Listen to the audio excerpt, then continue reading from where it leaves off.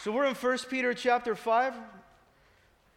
We've been studying God's Word through 1 Peter. We've titled this message, Leading in Times of Crisis.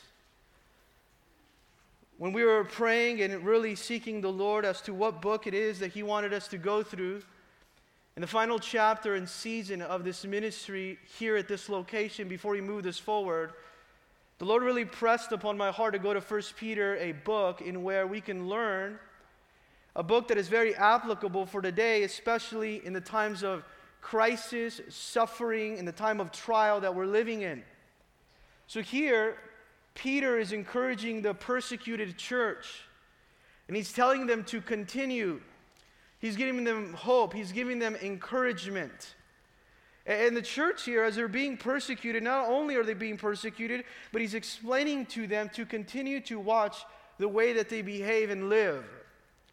So now he's exhorting in the final chapter of this first letter to the leaders. How are they to be serving in the last days? Because times of crisis, notice this, church, please, however you came, even this morning, times of suffering call for strong leadership.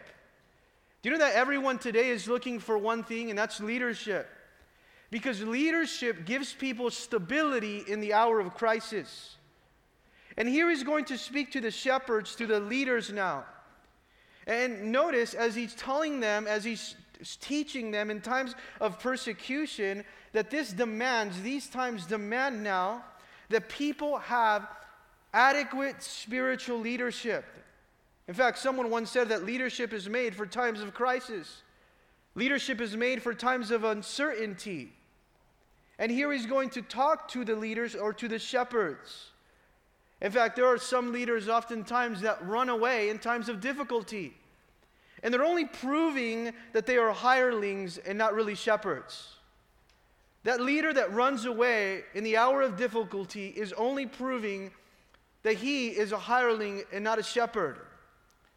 Jesus said that the hireling sees danger and runs and leaves the sheep away, but the shepherd is there to protect the sheep, and the good shepherd lays his life down for the sheep. Now this is awesome because he's going to tell us the ministry and the work of the shepherd. What is the ministry and the work of a shepherd or of a leader or of a pastor? And you would ask yourself, well, I'm not a shepherd. Well, you are as you shepherd your children, as you shepherd your families, as you lead them and as you guide them now. And the ministry of the shepherd is very simple, is to hear his voice and to lead his people. To hear the voice of God and to lead the people in the direction that God is showing the shepherd.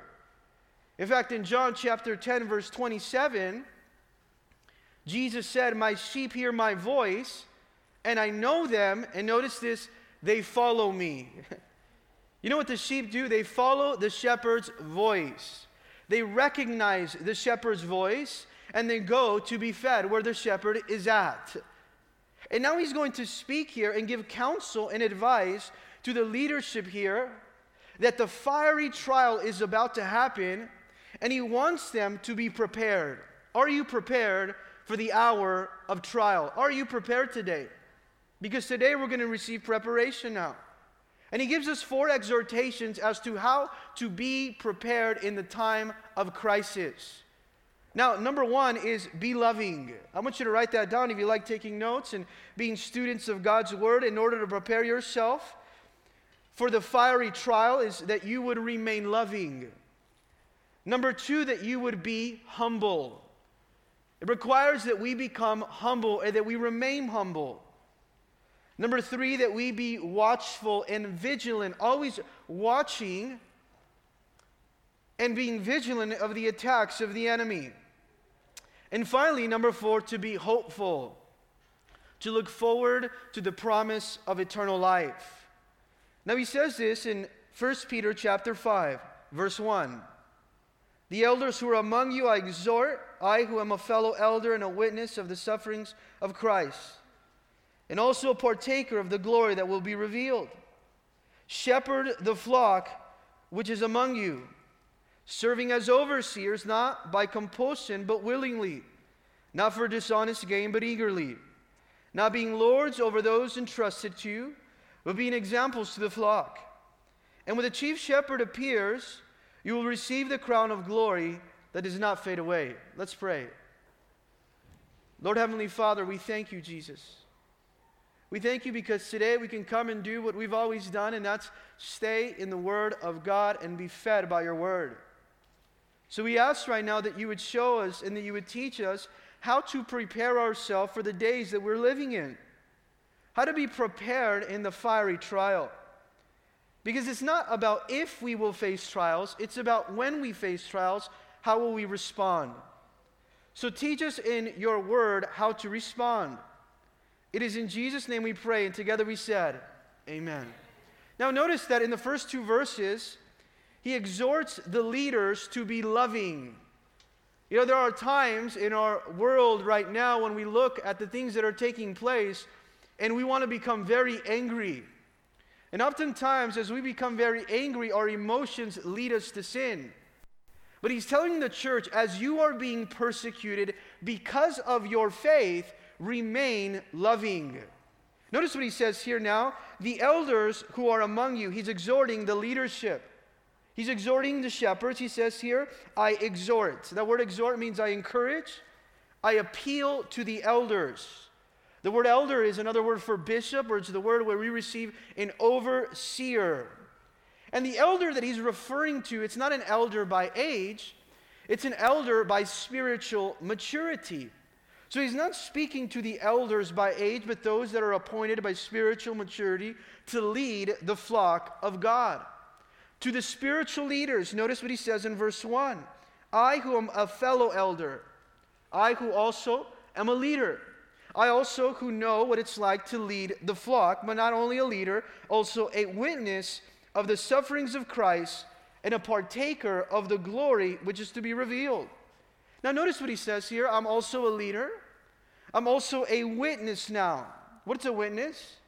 I can tell you of what I have seen, Peter is saying, and I can tell you of what I have heard now, so I'm giving witness as a leader and also as an elder of the suffering that Christ had. Now, do you see here that this is an eyewitness account that Peter is giving to the churches? But not only is he an elder, not only is he a witness of what took place to Christ, he's also here a partaker of the glory that is going to be revealed. And he says this, to stimulate them or to motivate them now for ministry. Now, why is this important to exhort the elders? It's important because during times of persecution, notice this, church, or during times of trial now, believers in the church and believers in the assembly always look to their leaders for encouragement and for direction. So he's saying, I must exhort you because right now the church is going through trials. Right now the church is going through persecution. Right now the church is going through tribulation. So they're going to look to you for direction. They're going to look to you for leadership now. And if the leaders of the church are not moving forward in this time, then the church will also not move forward in this time. Do you see why it's important to concentrate on leadership? Because everything rises and falls on leadership. So as the leaders of the church go forward, so the church goes forward as well. But now he's going to tell us the qualities that make for a successful leader. Notice here the exhortation he gives them in verse 2. Shepherd the flock which is among you. That's the exhortation. To the leaders, during this time, I want to encourage you to shepherd the flock. What does the word shepherd mean? What does the ministry of a shepherd do? Well, the shepherd leads, the shepherd cares, and the shepherd also feeds. What does the shepherd ought to do here in times of crisis? To protect the sheep now from any type of false or any type of danger of the wolves or false teachings. The shepherd ought to care now for the sheep and to provide them direction in these times. The shepherd also ought to feed and to teach now the sheep and take them to the best pastures possible. But notice what he says, shepherd them. Don't drive the sheep, guide the sheep. Do you see how the shepherd's nature is a loving nature that ought to guide the sheep in grace and in truth? But he notices that he says here in verse 2, which is among you the flock of God. And I love that. It's so encouraging. Shepherd the flock of God. It's not your flock, he's saying. It is God's flock. It's not your own. In fact, this flock was assigned to you. This flock was entrusted to you, and it is among you. So the shepherd should realize that that is God's people, and he should be among the flock and among the people. He's saying, watch over them as an overseer with the right motivation, not with self-interest, so that they live according to God's word. Notice that he says this now, serving as overseers, not by compulsion, but willingly, not for dishonest gain, but eagerly. Now I want you to lead, and I don't want you to be forced leading. Don't do it grudgingly. Don't do it by compulsion. Don't complain. Don't be lazy. Don't be forced as if this was a duty, but understand, shepherds, elders, leaders, this is your calling. And do it as a calling and not as a duty. In fact, he goes on in this verse 2 and 3, he says, not by compulsion, but willingly from the heart now, not for dishonest gain, but eagerly. Oftentimes you see leaderships in church that what they want to do is lead people, but for dishonest gain now, for what they can get out of it. And they're very covetous in the position of leadership. He said, don't do it for what you're going to receive, but do it eagerly because you want to serve people and because you love people. In fact, he goes on in this next verse and he says, not being lords over them. Lead them as a servant. Have you ever seen someone lead as a lord over them? Well, these people are assigned to you. And this now leadership that he's referring to in verse 3, where he says, don't be lords over them, he implies that there's a style of leadership that leads with manipulation or with intimidation and fear. So he's saying, don't lead them as a master, lead them as a servant. Isn't this amazing here? Lead them as a servant now, as a humble servant. Think about Jesus, how Jesus led his disciples. And he humbled himself. He girded himself. He put aside now his robes and he clothed himself with humility, which is true spiritual leadership. And he was a leader that was for the people. You see, the shepherds are there for the people. The people are not to be there for the shepherds. And he's exhorting them in times of crisis, understand what is your calling. So he says, not being lords over them, of those who were entrusted to you, but being examples to the flock. So how are you an example to a flock? By being a servant. He's saying this is not a dictatorship, but a leadership. You can't drive the sheep. You must go before them. You must continue to lead them. Why was he telling them this? Because it was too easy to compromise when times became difficult. Do you know how many pastors and leaders this last year are compromising when it comes to the truth? Because it's too difficult to be bold. Because it's becoming harder and more challenging to stand for the truth. Oftentimes we see that even in church, we have a lot of celebrities, but not enough servants. And he's saying, I want you to lead them as an example, as a servant. Do it with a passion for your calling, a divine calling, and an urgency for the people. This is your God-given responsibility. Not as an overlord now, but an overseer, that you're watching over them. Now notice here the reward to that shepherd that watches over the sheep. And when the chief shepherd appears, you will receive the crown of glory that doesn't fade away. Isn't this awesome that he refers to Jesus, the chief shepherd, and he's going to appear again? In fact, what he's saying is that we will be held accountable to Christ as how we lead people. We will be held accountable to Christ, the chief shepherd, as to how we lead his people. Notice, not only is it a chief shepherd that we see here in 1 Peter chapter 5, but in 1 Peter 2, he calls Jesus the shepherd who cares for the sheep. In fact, he said this, for you were like sheep going astray, but now have returned to the shepherd, the overseer of your soul. You have a shepherd, you have an overseer that is watching over us. He's called a shepherd. In John chapter 10, verse 11, Jesus speaks about himself, and he calls himself the good shepherd. Isn't this awesome? He says, I'm the good shepherd. The good shepherd gives his life for the sheep. And then finally, in Hebrews chapter 13, verse 20, the apostle refers to Jesus as the great shepherd. He says this, now may the God of peace who brought you up, our Lord Jesus from the dead, that great shepherd of the sheep, through the blood of everlasting covenant.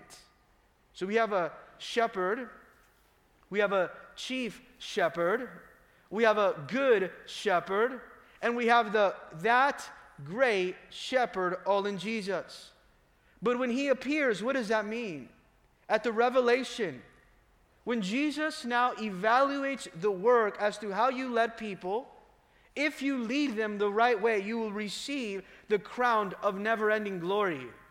You will receive a reward for leading people in the Christ coming, or at his coming and in his kingdom, to those that served faithfully as shepherds according to these previous guidelines, that served with love and that served with faithfulness. Now, do you see that the shepherd ought to cultivate relationship with Jesus Christ so that he also can lead the people now?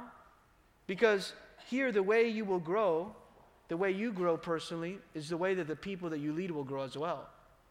So he's saying, love the people that you're serving. Love them. Be loving in times now of crisis. And he moves now to a subject that he already talked about, and that was submission. Loving, but now loving submission. You know, submission doesn't work if we cannot submit to one another unless we're first submitted to God. And oftentimes we are rebelling. Oftentimes there are divisions amongst one another because we're not submitted to God. But submission, truly what it means at its core, submission means humility. And it's the fundamental attitude of spiritual maturity. You want to see someone that is mature in the Lord, that person is submitting, right? Because if we are submitted to God now, the trials that we go through will force us to grow and discover new truths about the Lord and new opportunities to get to know him more. So here he's going to tell us in the next, 2-3 verses, not only to be loving, but also the second one, to be humble. Isn't this what we need today, to be humble? And he tells us, or he teaches us, to be humble now, and to be watchful, and to be hopeful now. So let's read here verse 5 as he's teaching us to be humble. He says this, likewise, you younger people, not only the elders, or not only the leadership, but those that are still growing in the Lord now. Submit yourself to your elders. Yes, all of you, be submissive to one another and clothed with humility. Do you see here the attitude that we ought to have and to remain in during times of trial and tribulation in the church? You see, it is very sad to see that when the world is divided, so is the church.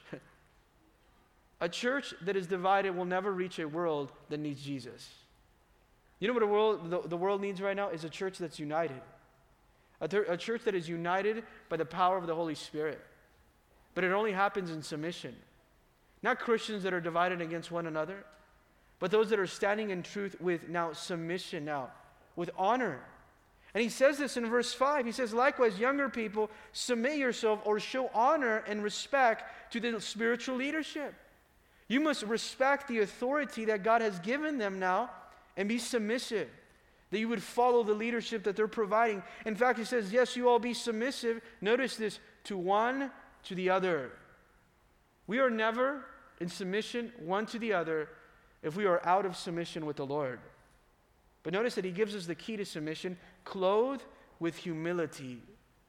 See, that word right there, clothed with humility in this verse 5, it speaks of someone that's tying a knot or tying a bow very carefully.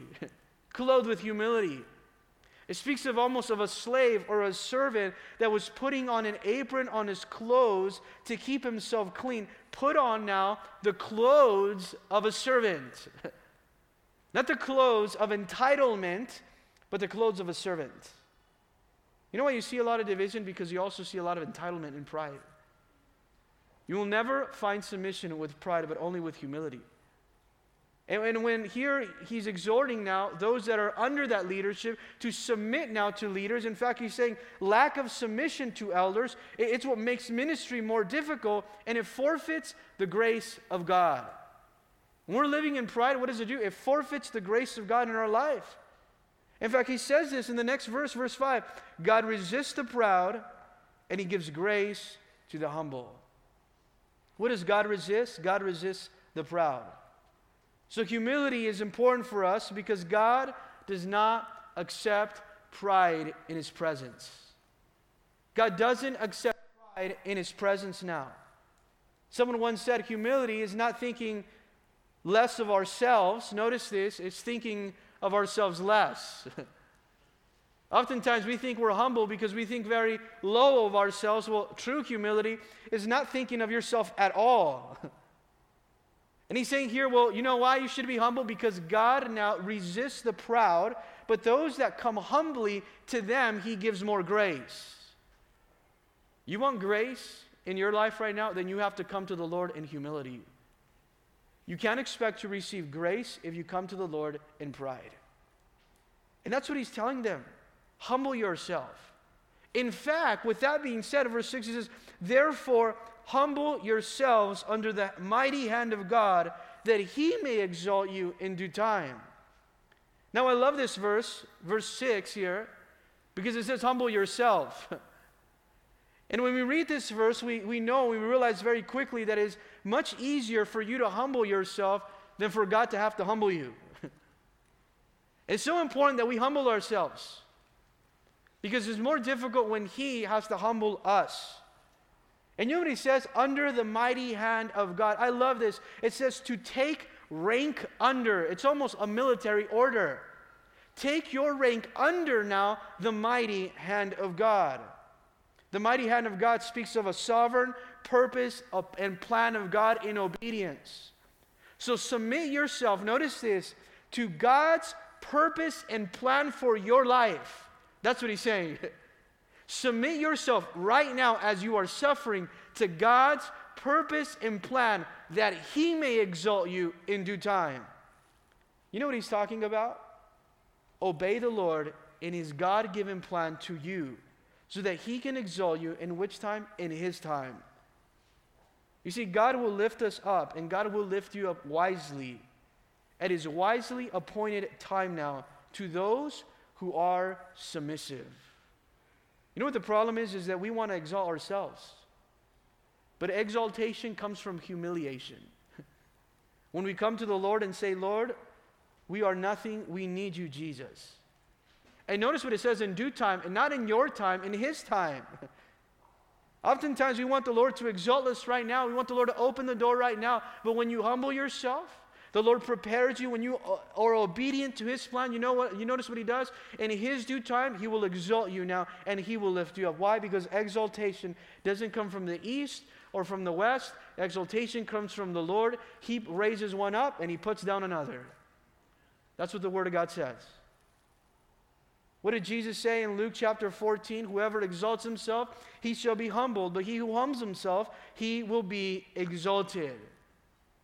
You know, one of the evidences of the lack of submission and humility in our lives is when we're impatient with God. When you start to be impatient with God's timing. When you start to become impatient with God's purpose and plan for your life, you know what that's revealing of, that's manifesting? A lack of spiritual submission. We have to submit to his work in our lives, and we also have to submit, notice this, to his timing. Trust the timing of God in your life. Are you trusting his timing? Because when you trust his timing, what that shows is that you're submitted to him. And one of the evidences of our pride is our impatience.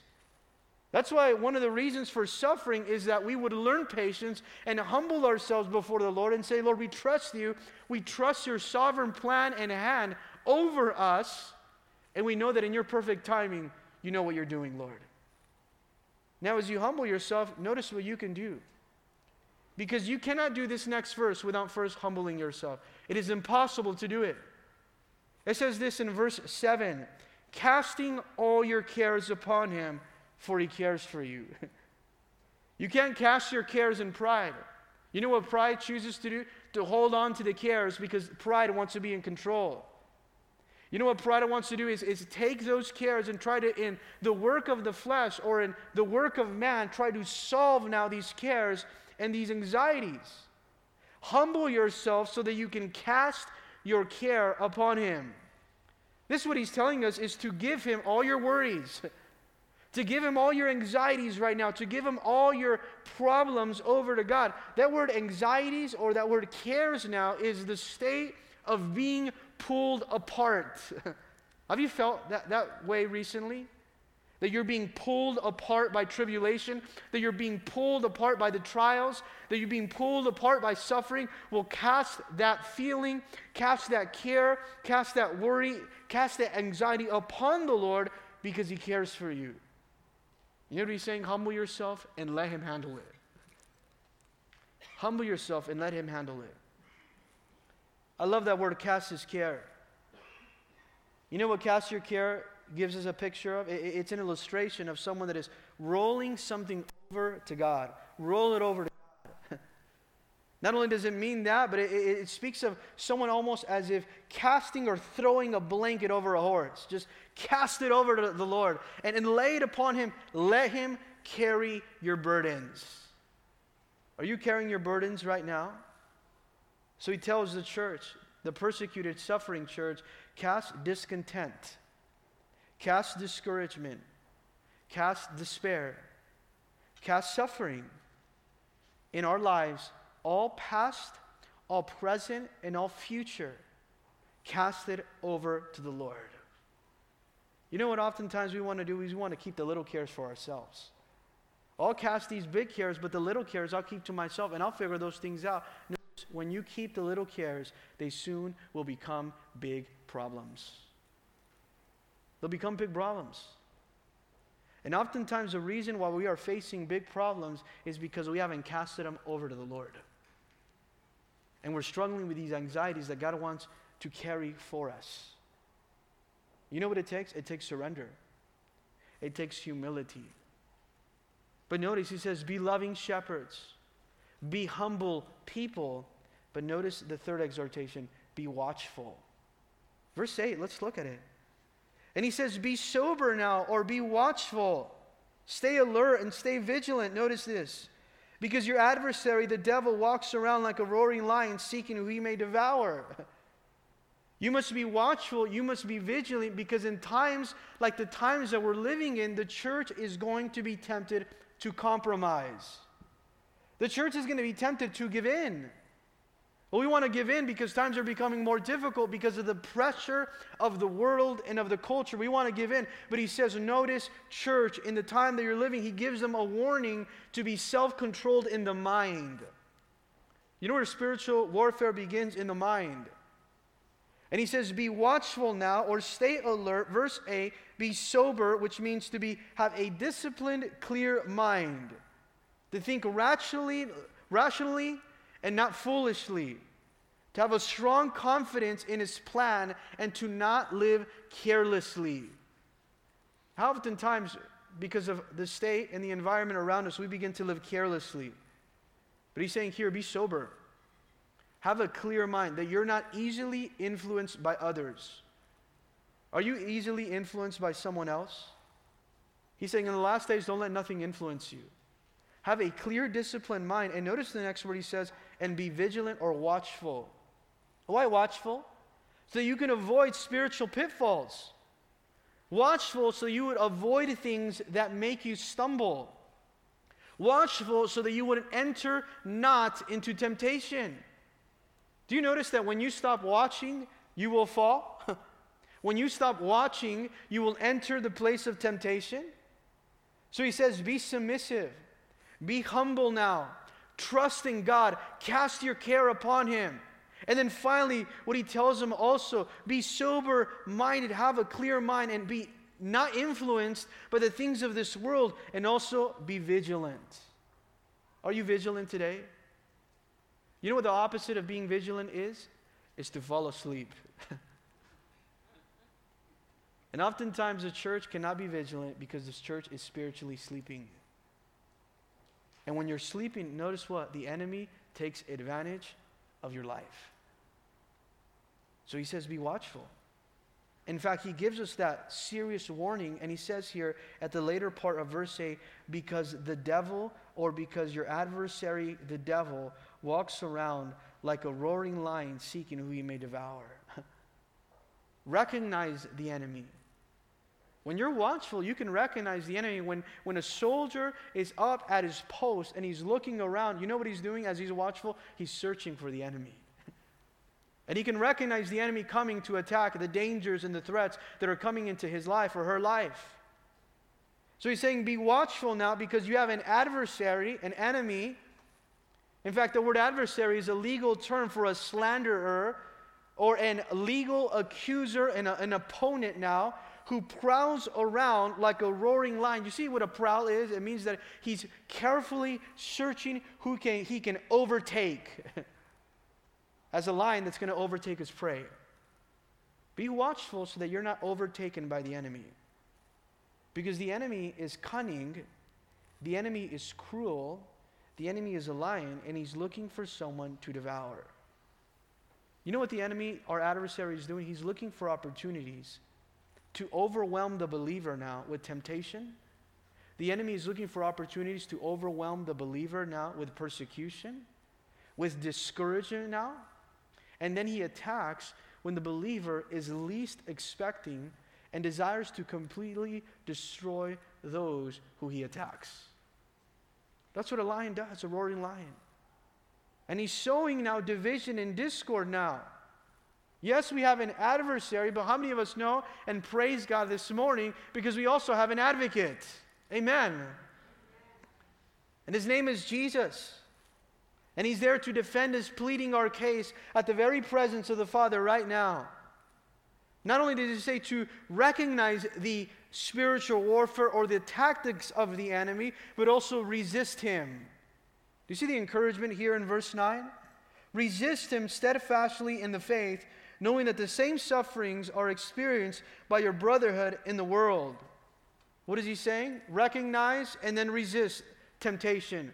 Resist sin. Remain faithful. Not run from it, but resist it. Not flee from it, but fight against spiritual warfare. Stand firm against it. Be strong in your faith.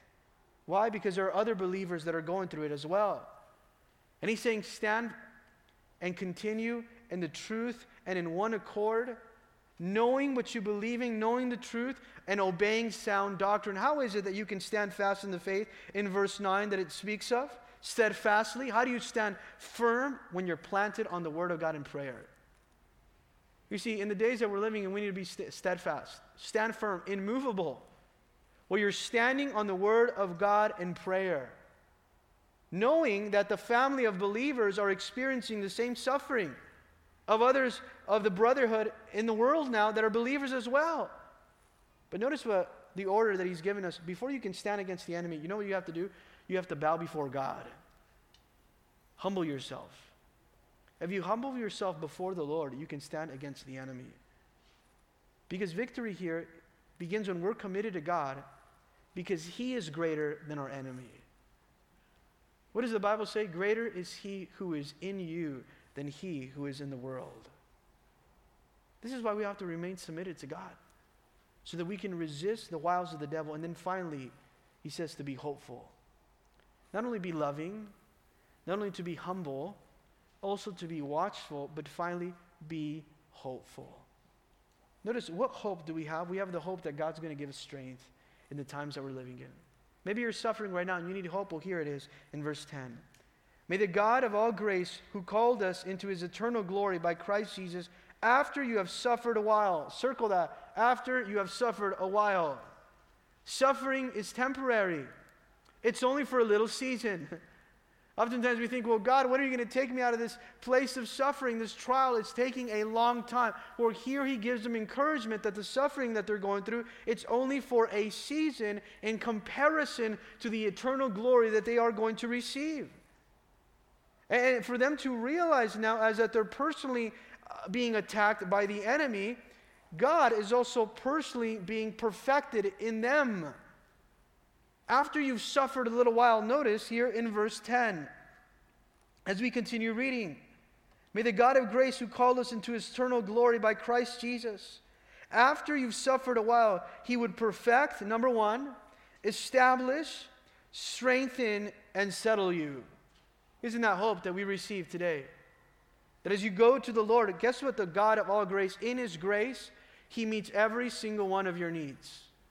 This is why we can cast our cares upon Him, because He meets every single one of our needs. And He says that He may perfect you. You've been suffering, He can perfect you. That word perfect means like a doctor setting a broken bone back in its place. God can set back in place that which has been broken. He's going to perfect you. In fact, not only that, He says He's going to establish you. Establish, it speaks about a healing that makes us whole again. Not only mend what was broken, but also heal now what needs healing now and makes us whole. Do you need now to be whole today in Jesus Christ? Well, He offers that for us. And then He says, strengthen you. You know what strengthen means? Is to make your ways stable in spite of the instability around you. In spite of living in a world that now inflicts suffering upon us, we can be stable now. We can be steadfast. We can be immovable. What are the promises of God here? You know, oftentimes when we're going through suffering, we're so discouraged that we want to quit, we want to give in. And guess what happens? We fall into temptation. We enter it. But He's saying the grace of God gives you the strength to continue to go. And finally, look at the rest of the promise here. And settle you. We need to be settled today. Settle speaks of a restoration.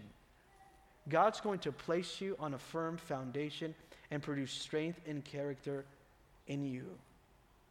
This is amazing here because it's the God of grace. It's His grace to help us in every type of need.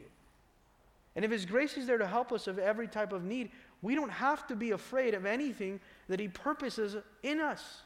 Because His grace is there to sustain us, to settle us, to make us stand firm. Notice verse 11, He continues, says, to Him be the glory and dominion and power forever and ever. Amen. As I'm suffering, as we're suffering, you know what you can do? You can remember that God is in control. Do you see why He says this? God is in control of both the things of this world, and God is in control of eternity. To Him be the glory forever and ever. Amen. That word amen is a Jewish practice now that's declaring that everything that has been said is true. Notice this. And that the hearers should be committed now to putting it into practice. So as we say amen today, not only are we receiving the truth, we're going to put it into practice now. And it says, all power to God now, who is our defense, who is our hope, who is our worship and faithfulness. In fact, verse 12, he goes on and it says this, as he gives his farewell to the church. After giving them hope, by Silvanus, our faithful brother, as I consider him, I have written to you briefly, exhorting and testifying that this is the true grace of God in which you stand. What do you stand in? The grace of God. You see, what's the contrast? Peter understood the grace of God. There was at one point that Peter stood on his flesh, on his own confidence, and he fell when he denied Jesus. But when we realize the grace of God, when you realize the goodness of God, you know what he was standing now during times of persecution? He was standing on the grace of God. When you stand on your flesh, you're going to fail. But when you stand on the grace of God, you're going to stand immovable. And this is what he's saying now. He understands what it means to stand. Verse 13, she who is in Babylon, elect together with you, greets you, the church in Babylon. The church in the world is greeting you now. And so does Mark, my son. Greet one another with a kiss of love. Peace to you all who are in Christ Jesus. Amen. What is he telling them? Farewell, church. I love you. Greet one another with a holy kiss. Now, don't go after guys kissing all the girls with a holy kiss right now. What he's saying, give one another a kiss with sincerity and give one another a kiss with humility, a greeting. It speaks about a greeting of humility. It speaks about a greeting with sincerity. And notice what he's telling them, who is encouraging them. God knows what he's doing, and he is in complete control.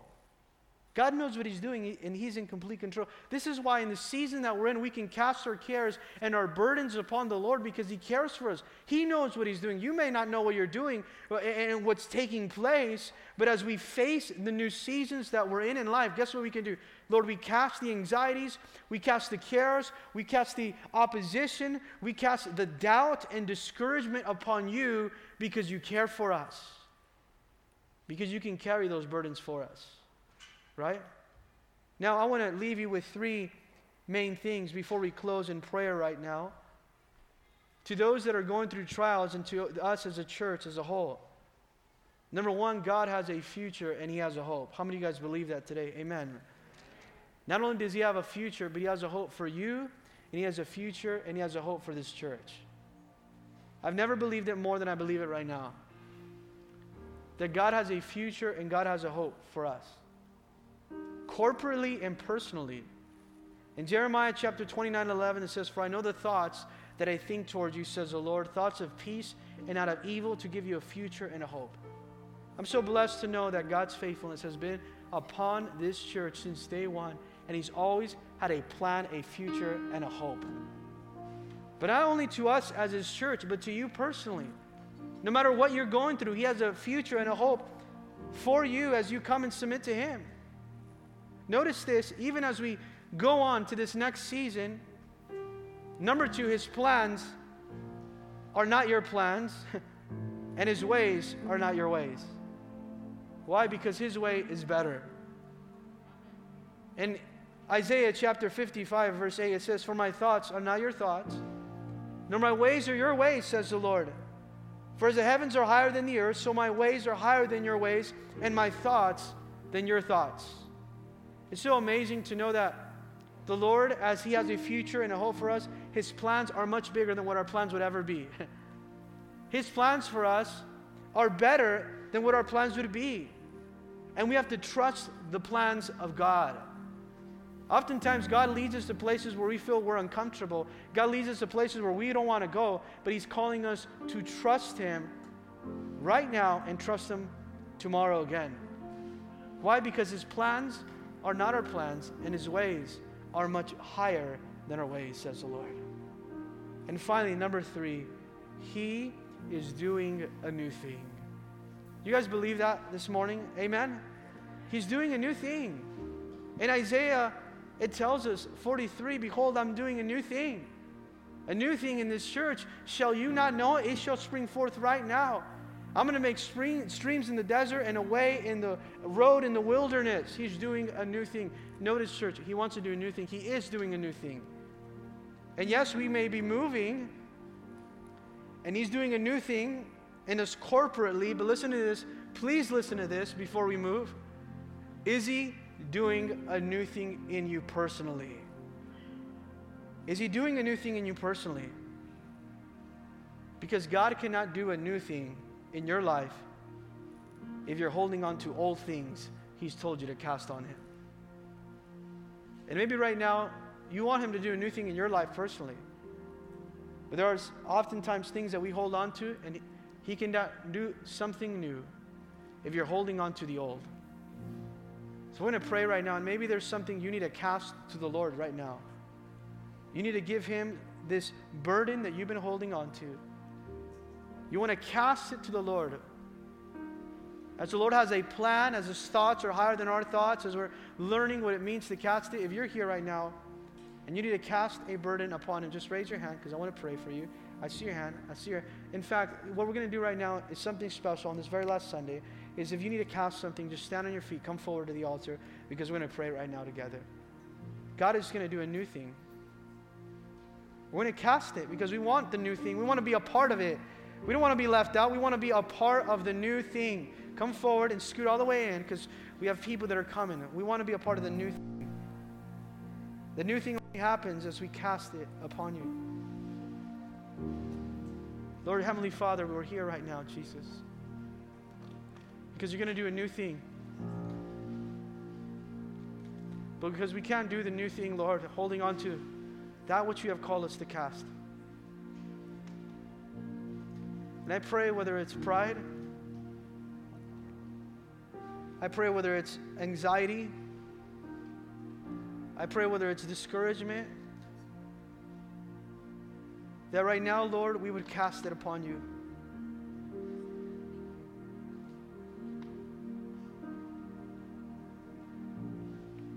Because you care for us. Because you care for us, Lord. There's no greater way to come to you but in humility, Lord. And we ask right now, Lord, you know that burden that we have in our heart. You know that thing that has been bothering us. That trial that we're facing right now, Lord. You have an answer. And you're going before us. But before we cross to the other side, we want to take care of it right now, today. Before we cross the Jordan, Lord, into all that you have for us, Jesus, we ask, Lord Jesus, that you would do it right now. That we would cut off the flesh, Lord, to see victories that are taking place in the future of your church here. We cast it upon you because you care for us. When we pray right now, and you pray with me, let's raise our hands to the Lord in humility and surrender. And say, Lord Jesus, your way is better. We trust your plan. We trust your word. Forgive us, Lord, of our sin. Forgive us for holding on to things you've called us to give up. We come to the cross. We come to the blood of the Lamb. Give us the courage, give us the strength to live in submission, to live obediently. We trust in your plan, Jesus. We ask that you would do more than we can imagine, more than we think. Here we are, Lord. Use us. In Jesus' name, amen. Can we praise the Lord? Let's all stand right now. Why don't we all stand? You can return to your seat. We're going to sing this last song right now.